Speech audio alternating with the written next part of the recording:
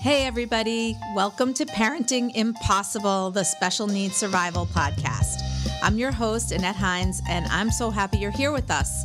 If you're just joining for the first time, I am a special needs mom, a special needs attorney, and a best-selling author. So please grab your coffee, and if you're like me, you might be listening in your car. I spent a lot of time in the car in my day. And please join us for some important discussions to help you thrive in this complex special needs world. Each week, we're going to chat with parents and experts, and sometimes parents who are experts, to offer compassionate advice for all stages of your life.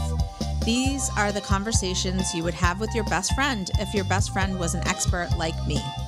Let's go. Welcome back, podcast fans. I'm your host, Annette Hines, and this is Parenting Impossible, the Special Needs Survival Podcast. Today, I have an interview with Jess Ronnie, and Jess is a fantastic person, an amazing advocate for autism folks everywhere, and she's an author, a speaker, a podcast host. She's CEO of the Lucas Project, which is a nonprofit serving special needs families with recognition and respite. And I like to say also with respect, which is why I was tripping over my words a little bit there. She is a mom of 8 kids in a blended family and her disabled son, Lucas. So, I have been following her blogs, Jess Plus the Mess, and it is touching and heartbreaking and funny. And she has really led with grace and humor. And it's funny because her book, Blended with Grit and Grace, really invites you along her journey with her. And this book that just came out really spoke to me. It talks about her and her husband's blended family after each of them lost their spouses to cancer in 2010, and their unexpected new love affair and their journey together, and what it's like for them having 8 kids under one roof, often hilarious, very touching, and just quite different than many of our lives, but so much for us to lean on as well. This is her second book. Her first book was Sunlight Burning at Midnight, which came out in 2016. And that talked about her experience in losing her husband. And then also it started with their baby's diagnosis with life-changing disability. So this was really fascinating. I didn't get through the whole book, but I couldn't put it down, and I just didn't have enough time to read it all before I needed to do the interview with Jess. But Jess is most proud of her work on the Lucas Project, and I really am excited for you to hear about that. Something that all of us really need as we go through our lives, caring for someone with a disability or someone with special needs. They provide care packages, spa baskets, respite wish lists, respite grants, but it's this whole idea of just breaking through this cloud of invisibility that we have as family members, as caregivers. We just need recognition. We need that compassion. And a lot of times society just doesn't know what our needs are. And recognition is that first hurdle. And then we have to provide that relief to families, to caregivers. So this was just a fantastic interview. I could have talked to her all day. I love Jess, and you will too. I really hope that you will get in touch. Let me know what you think of this interview. I have been hearing from a lot of you. I got introduced to Jess before her Autism Wars article, but I did see her piece that was shared. The part of the article that she was in, I expected no less of her. She was talking about children's privacy and just that we're desperate for change, and that's why we share our children's and our stories. And again, I would expect no less from Jess to be there talking about, how we can't fix what people don't know about, and we need to share. We need to share our stories. And children are only as healthy as their caregivers. So we've got to peel back that curtain, and we have to talk about what our lives are like. So without further ado, here's Jess. Welcome back, podcast fans. I'm your host, Annette Hines, and this is Parenting Impossible, the Special Needs Survival Podcast. I have a real treat for you today. I am so excited to have Jess Ronnie with me today, and she is a mom extraordinaire. She's a mom to a whole crew of kids. She is a blended family mom, and she's an author. She is funny and serious all at the same time. I've been following her for a while. Her blog is Jess Plus the Mess, and it really touches on so many things with humor and heart. That's kind of the way that I like to think of it. So welcome, Jess. Thank you so much for coming on the show. I'm so excited and happy to have you here with us. Yeah, I'm excited to be here. Thank you for having me. So I got introduced to her even before I saw her comments on the Autism Wars Today Show article. And I did ask my producer to go out and grab her and ask her if she would be willing to come on the show and talk to me about a number of things. We were talking before we started this episode, and I said, I don't know how we're going to contain this in 40 minutes because I have so many things that I want to talk to Jess about. But you really have to hear a little bit about Jess's backstory because it is, it's kind of one of those incredible life stories that most of us don't experience, and it's moving. There's so much to it. There's a lot of living in your years. And Jess, can you just kind of walk our audience through a little bit of what you've been through? Yeah, I'll try to give you the Cliff Notes version. I guess my story begins in 2004 when I went to what I thought was a routine ultrasound appointment for my second child. And I was 20 weeks along, and it was there that I was told that my unborn baby had suffered a stroke in utero, and there was very little hope, and the doctor suggested termination. And my husband and I decided that that was not an option, and we were going to put the baby in the Lord's hands and pray for a miracle, which is what we started to do. And on August 12, 2004, I was induced with a C-section, and they cut my stomach open from one side to the other because my baby had a 2-year-old size head at birth, and they lifted out baby Lucas at that point, and he was 2 weeks early. They kept saying this baby will spontaneously abort at some point. There's no way he's going to make it to birth, and they had to force him out, and he came out screaming with life, and I just wept. I couldn't believe my baby was alive. Wow. And 2 weeks later, we were discharged from the NICU, and that was my introduction into the world of special needs parenting. And I often say I don't even feel like I grieved at that point because I was grieving so much all throughout the pregnancy that it was more of a moment of rejoicing because I had the expectation that my baby was going to die. Right. So I went home with a live baby. I was thrilled. I didn't even care what that story was going to entail. My baby was alive. So I was good to go. So, life was really difficult for the next couple of years. Lucas didn't sleep. He was delayed in every aspect. He had hydrocephalus, he had the shunt revision, scoliosis, Chiari malformation, et cetera, et cetera. And 3 years later, in 2007, my husband at the time, Jason, began having a lot of health problems, which was really odd. He was losing weight. He was disoriented. His vision was going, and he kept going to specialist after specialist.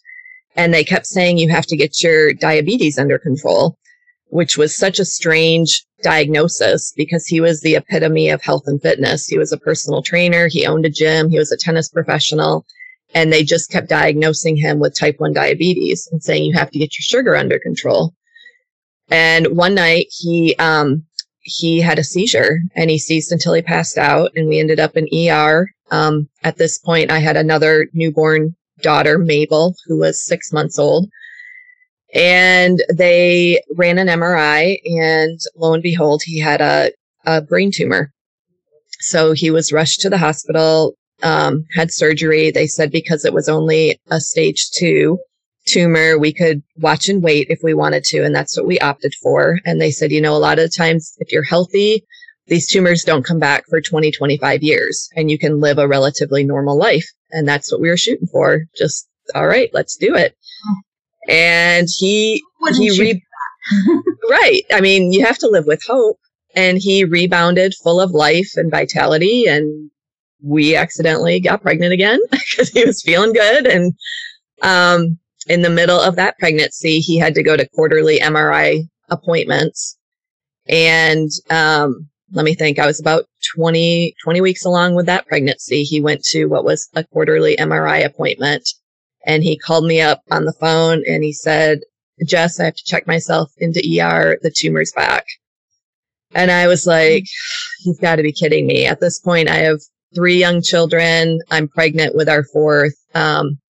He checks himself in. They do another surgery to remove a baseball-sized tumor. And this time, it's a stage 4 glioblastoma. And long story short, he went through treatments. He lasted exactly 14 months and passed away in August 2010. And I was a 33-year-old widow with 4 children under 7 at that point. You want me to keep going? I mean, I don't know how many of our listeners can even imagine themselves in your shoes at that point. In my practice, I certainly have met clients who've been in similar circumstances, but this is just unimaginable pain. Yes, keep going, because the story gets better from there. It does get better. So yes, 33-year-old widow, 4 children under 7, 1 with profound disabilities. And I am blogging through all of this, just keeping the masses updated through a personal blog. And one night after... Why, though? Why were you blogging? I'm always curious to ask people about that. I've had writing in my soul since I was 8 years old. I mean, I told my parents I wanted to be a poet when I was 12. Like, who wants to be a poet? And now I'm writing poetry, cool. Really cool. Like, I've just always had to write to release. It's like a form of trauma therapy, I think, for me, to just get stuff out, get it out for the world to read. And then, it's something about writing releases it from me, I think, and in turn can help other people. So I'm blogging through this. I bring my kids out trick-or-treating because, everybody's like, are you doing okay? And I want to show the world on Facebook that I'm fine. I'm doing fine. Even though I wasn't, but, Why do we do that, Jess? I don't know. The Facebook world really cares if we're out trick-or-treating with our kids. I don't know. I need to ask that. Part of me knew, though, too, like, I wasn't curled up in bed wallowing in grief. Like, part of me knew that I had to continue movement forward and continue living. And I came home, put them all to bed, probably like gorged myself on candy, and checked my blog. And a stranger from Pennsylvania who I've never met and still haven't met to this day left a little comment just saying, Jess, I don't even know why I'm saying this to you, but there's this widower in Oklahoma who lost his wife to brain cancer 4 days after Jason died. He has 3 young children. He's not doing very well, and I think you could be a source of encouragement to him. So I went and found him, just left a little comment on his blog, said, hey, I'm praying for you. If you ever want to talk, feel free to email me, whatever.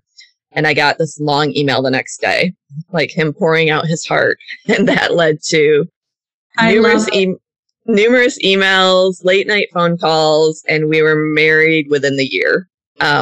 Amazing. I love it. Crazy, amazing, all of the things. He moved to Michigan with his 3 children.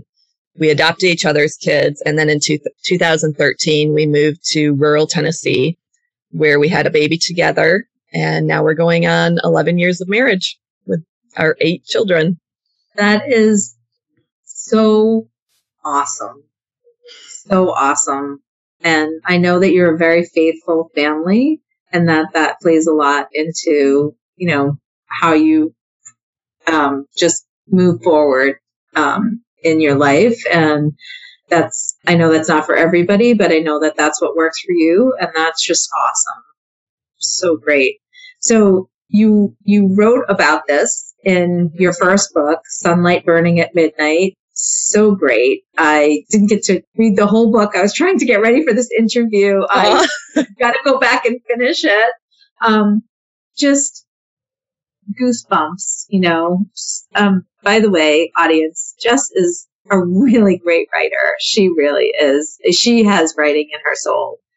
Some people do put out books just kind of maybe just journaling their story, and they're good books, but Jess is really a great writer. So I encourage you so much to get her books. Start with Sunlight Burning at Midnight. She's got a new book that came out in June. We'll talk about that in a second. But this book is the beginning of, what happens at first, and then, starts chronicling on. So her story was featured on the Today Show because, of course, this kind of thing doesn't happen every day.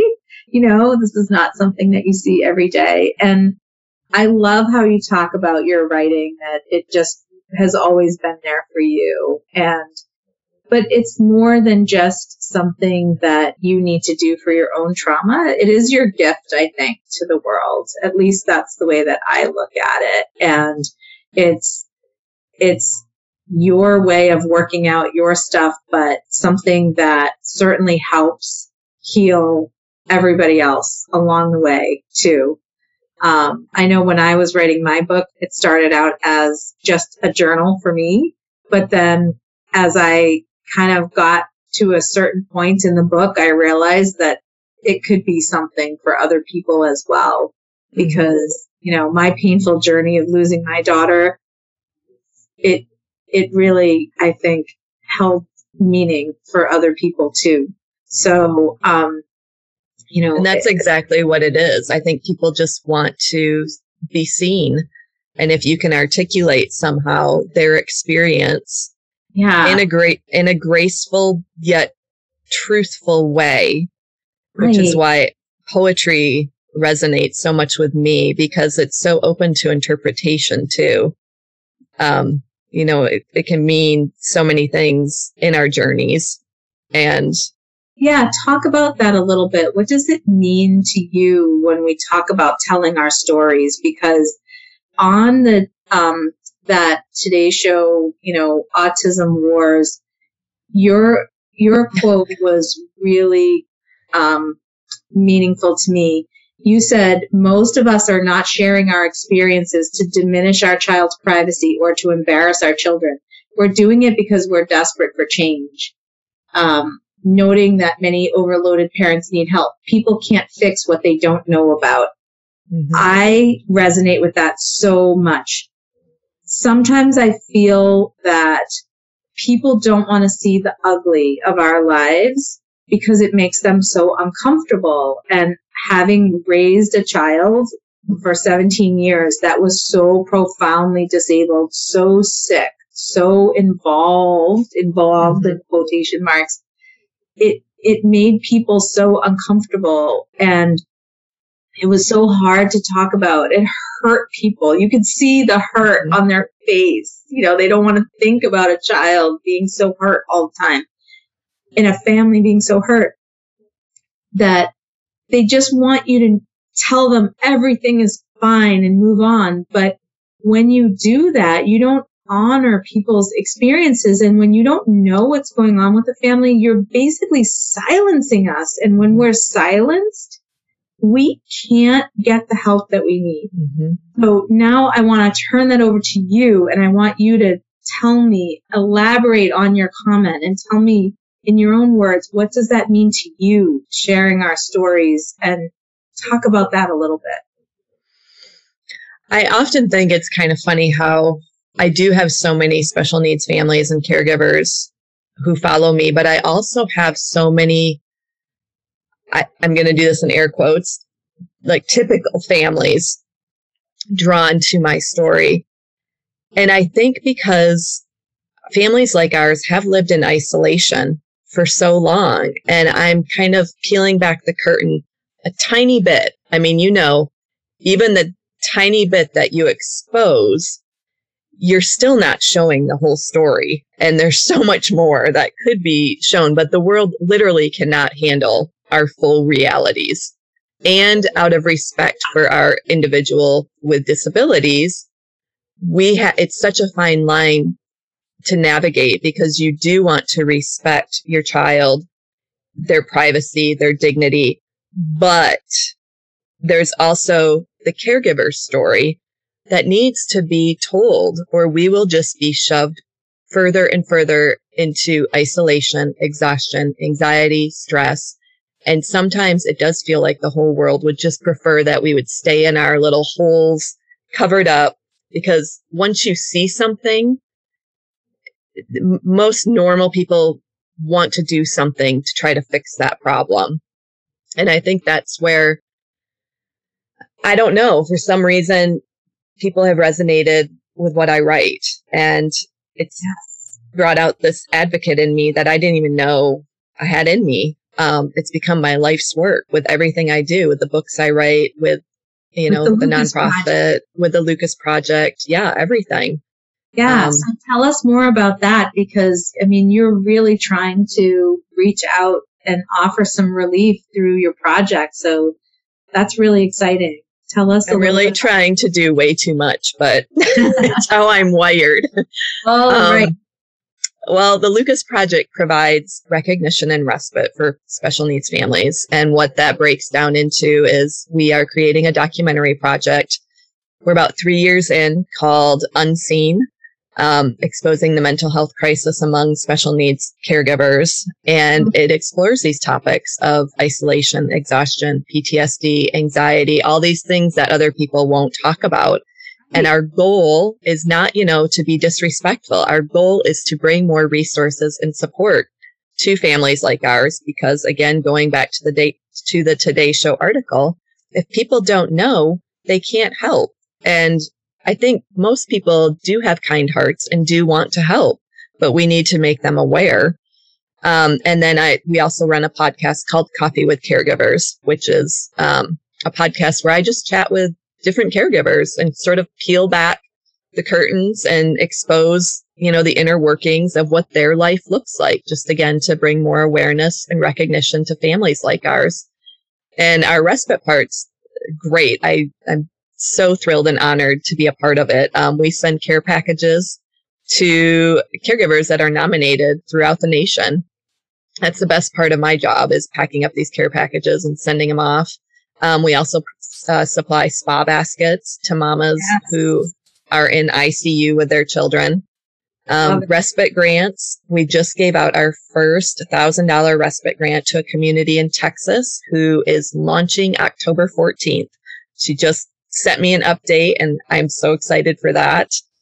And then on our website, we have caregiver wish list, where we have currently 12 special needs caregivers, and they each have a wish list of just gift cards from Amazon that would make their life a little bit easier. And then the general public goes in and they purchase those for particular caregivers, you know, who they resonate with, type of thing. That's so wonderful. I have to tell you, I spent a lot of time in the hospital with my daughter, and trying to take a shower or just, stay, keep your spirits up when you're there, sleeping on one of those little cots or on a chair. Awful, right? So awful, but you can't leave. You can't leave. And all they give you is one of those little toothbrushes or a little bar of soap. And sometimes the person who's at home with your kids, and for me, I was single for most of the time that my daughter was alive. It was really difficult. I didn't have somebody who could go back and forth and get me clothes and things like that. So, I relied on the generosity of the nurses in the unit to help. And, oh man, a spa basket, that would have been amazing. Even just a pair of like fluffy socks or slippers or something. Half the time, the nurses would give me the scrubs or something to change into, because I'd be in the same clothes for like 3 days, right. Really, really uncomfortable. Not that you were thinking about your own comfort, but, things that people who don't live this life, they just don't realize. So it's just wonderful that you're doing this kind of thing. Really wonderful. And you are doing too much. The list that I got in preparing for this podcast, I'm like page after page after page. I'm like, okay, when does this woman sleep? I don't know. It's incredible and really, really impressive. So your book. I don't do it all. I just need to put that out there. And I'm extremely, what's the word? Self-disciplined, I think, or I'm really good with time management. Like every minute is absolutely dedicated to something. But then by 5 o'clock every night, I'm done, totally done. Eat dinner with the family. We rest, we take a walk, we wind down, and in bed by 10 o'clock, up at 7. So I do sleep. I sleep quite well. Great. Now, so your second book just came out in June, I believe, right? And it came out to rave reviews, just like your first book. And so first of all, Blended with Grit and Grace, where did you get the energy to write book number 2 with all those kiddos that you have? It was crazy. Yeah. And then, why the second book? What was the idea behind, coming up with, sort of your sequel to, what's next? Well, God willing, I want to keep popping out books. I have another one coming out February 2023. So this is my life plan, is to continue in nonprofit work and continue writing. And just to give you a little peek into, the process for this book with me, I had basically had about half of it written, and it wasn't necessarily a blended book. It was more along the lines of my hashtag just keep living. So it was just stories from our life that we were thinking, people could resonate with. And it took 3 years to land a publisher for this book. So it was pretty well written by the time we found a publisher. And they just kind of wanted to turn the slant a little bit to a blended slant, about blending the family and everything. And the funny thing was I signed the contract in the middle of lockdown with a global pandemic with all 8 of my children at home. And I was like, you have got to be kidding me. I have to write half of this book in the next 7 months with all of my children at home. How is this going to work? And it was really intense because we were dealing with really intense behaviors from Lucas. That's when we finally decided to try medication, because he was just so distraught over not being able to go back to school. There was screaming and aggression. And I think my husband and I figured out a work schedule where I would go in the sunroom and work for a few hours, and then we would swap. And then he would work for a few hours. But I think, people have commented on parts of the book seem really deep and even sort of dark.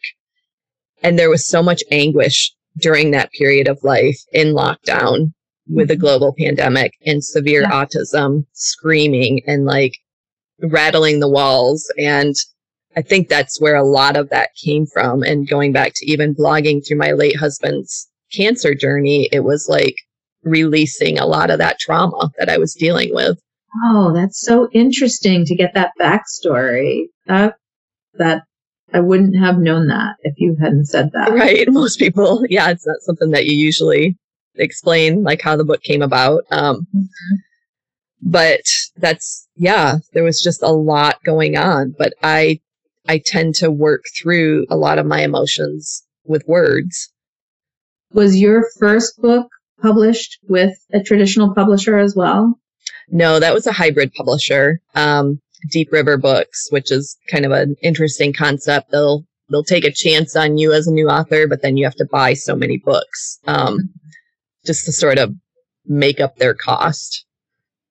Yeah, I did my first book hybrid also. I used an editor and some graphics and, sort of combination of things as well. So it's interesting all the different ways that you can get a book published these days. So it is. And I know people, have a lot of pros and cons. Now that you're going through traditional publishing for your second book and you have all of these time demands, and I know that they really march you through sort of a production schedule and everything. What do you think about the process in comparison? I work well on deadlines, so that's not.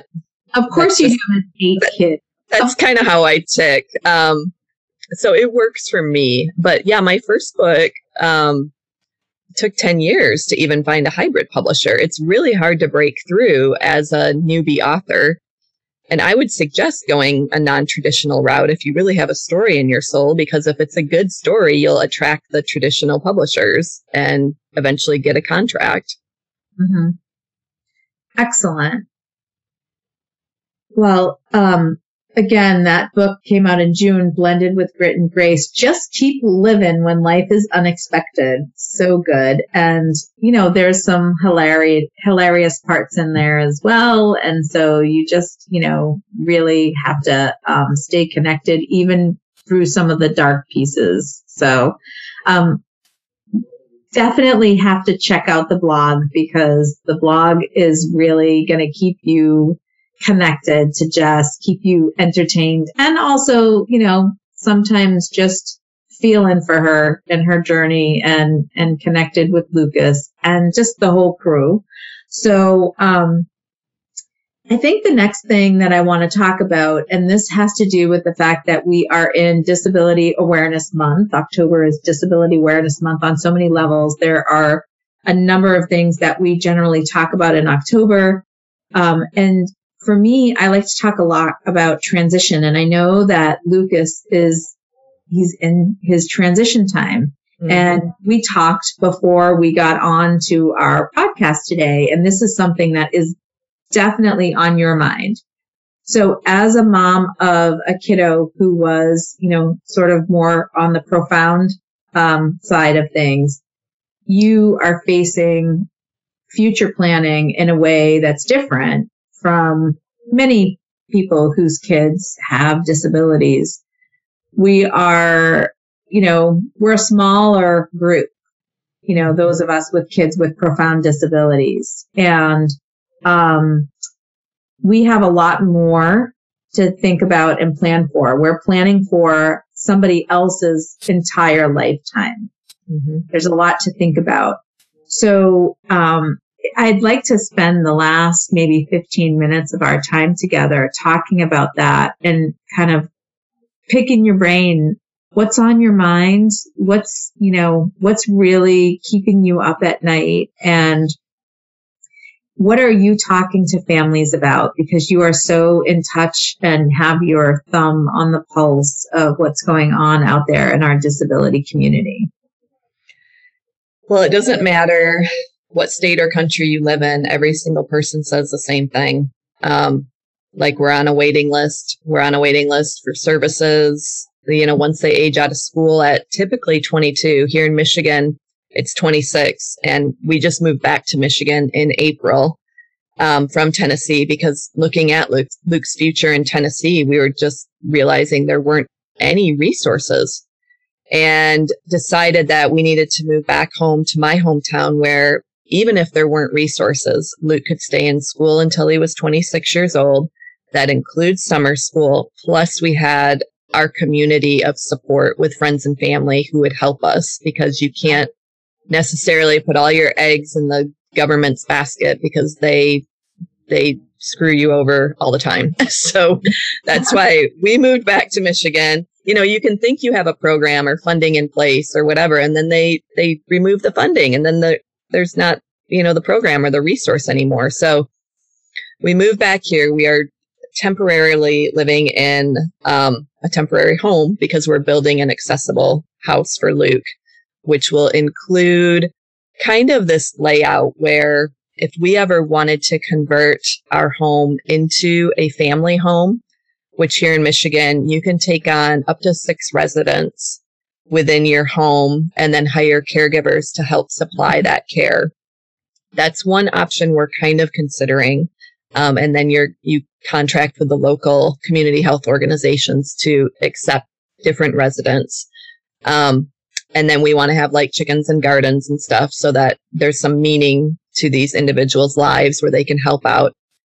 That's one option we've considered. Another option, and just we're thinking outside the box, because there isn't anything here that you can take advantage of as a family unless you are in a dire situation. So basically, like, my husband or I would have to be dying to be able to get Luke into a facility or a residential program somewhere in this area, which is really unfortunate.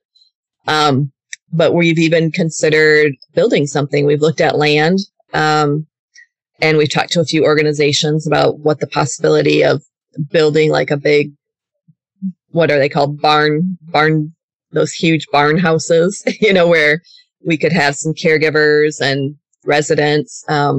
We looked at a group home for sale last weekend. Just like, is this something that we could make work for our situation? And I think it's really easy to find the property or the home. The issue is finding the caregivers and funding the caregivers, and finding people you trust, and finding people who are consistent. And I mean, we deal with that now, even finding consistent help, finding people we can trust. And because the pay scale is total crap and nobody wants to work for minimum wage, and even like day programs and other things that our kids can do on Christmas break or spring break. Lucas seemed to kind of fall off that cliff at like 10 years old, where camps and day programs and summer programs would even allow him to participate up until like 9 or 10. Yeah. And then he wasn't so cute anymore. He was just a cute little boy. Yeah. And then the thought of like changing a 16-year-old's diaper, like that seems to be the defining measure. I think often, like, oh, incontinence, no, we're not going to take that on, type of thing. Even with adult day programs, like, no, we don't want to mess with that, which I understand there's a lot that has to go into finding the right people to help with that. But these are the families who need help more than anybody. Like you were saying, the families with individuals who have profound disabilities who will require total care for the rest of their lives. We're the ones who can't find anything. And I guess that's where my lane is, because I want something meaningful for my child to do for the rest of his life. And I don't want to devote 100% of my remaining time here on earth to caring for him, because a yes to him till the day I die is a no to the rest of my family. It's a no to my marriage. It's a no to my future grandchildren. It's a no to my grown children and to myself. Yeah. So there is a lot of ambition, but yet it's to solve a huge problem in my life. And a family is made up of more than one person. Mm-hmm. Every person in the family has value and is important, and everybody's needs have to get met. And that is so challenging for our families, for sure. But you mentioned something about meaningful day, and that's where we really strike out, because a lot of what we do is warehousing people, stick them into a program where they're just, right, being shuffled around all day and kind of babysat, and they're not doing anything meaningful with their day. Right. I love the concept of these farm communities that are kind of popping up. We have one right down the road from us too. Of course, a huge waiting list, and your person only gets in if there's a dire situation. But I think that's what I'm working in my mind too. Like if we could do animals, and because so many of these individuals do so well with animals, and there's like a therapy involved with, horses and sheep, and gardens give them something meaningful to do, and have a day program. And I don't know, I'm like just a mom who has a problem that is trying to brainstorm to try to solve the problem. So much of what happens though in our government and in our state agencies, they don't ask us what we need and how to solve our problems. They don't include us, and all of the decisions get made top down, and it's all happening without us. Right. And one of the things that struck me the most about that article that you were part of, the Autism Wars article, was that separation between the self-advocates and the family caregivers. And there was this inherent need to sort of pit us against each other. And yet we really need to be together and fighting with the people who are trying to keep us from the scarce resources that we all need. Right. And can I just say, talk about a clickbait title. Yeah. We did not approve that title. That was totally and I've met some autistic individuals who have been extremely kind and helpful too, in suggesting different things with Lucas.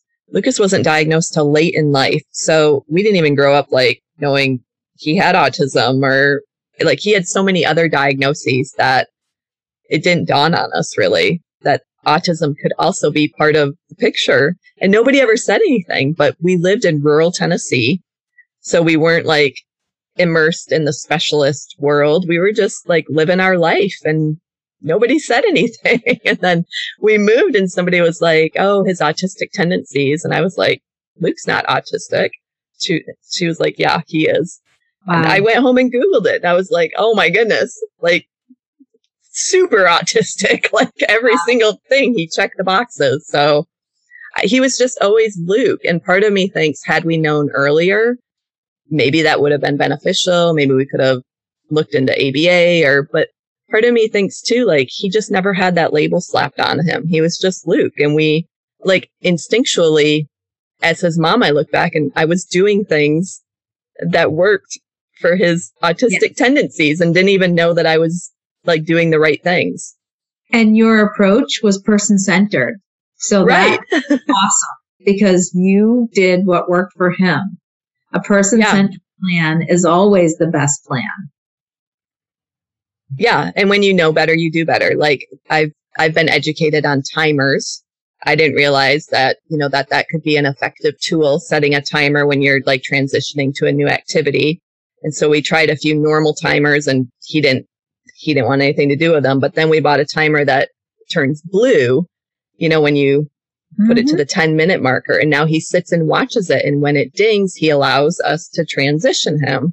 So it was like, okay, if we could have these healthy conversations between, the autistic advocates and the caregivers, we're very willing to learn, but not when you come after us. And I've had horrible comments about how Luke should kill me in my sleep and I should be neutered. And like that's not going to translate to a healthy dialogue. Like I'm going to shut you down very, very quickly and boot you off my page immediately, because that's horrible to say that to anybody.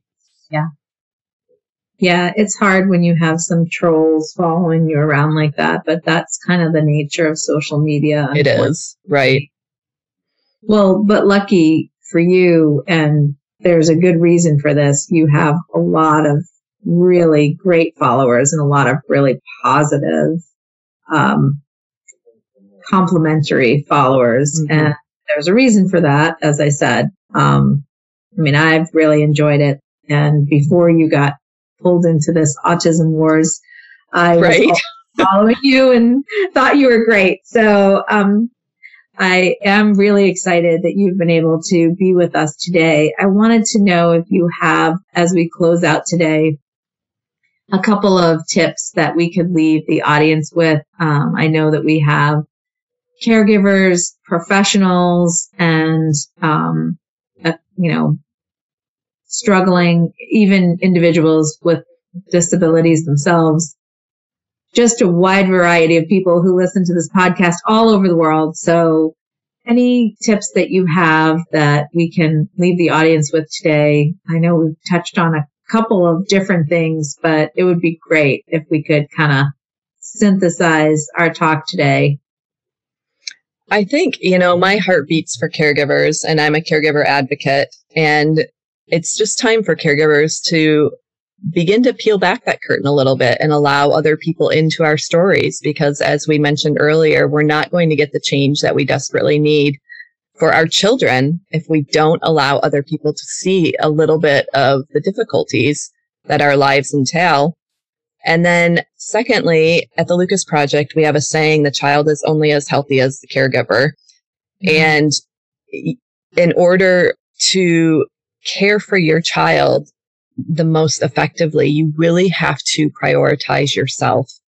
And what I often will say to moms who say, I just don't have time. I don't have time to do that 10-minute walk or that 10-minute yoga session or read a book or whatever. And I'll say to them, but you're going to burn yourself out so badly, and then you're going to die, and you're no good to anybody if you're dead. You can't take care of your child if you're not alive. So either you're going to prioritize self-care and managing your stress, or you're going to get so burnt out, you're going to have health problems, and you're not going to be good to anybody. So I just really encourage moms. I think that's what people often look at me as a mom of 8 children. And I hope that what they glean from my life is, if Jess can do it, I don't have any excuse.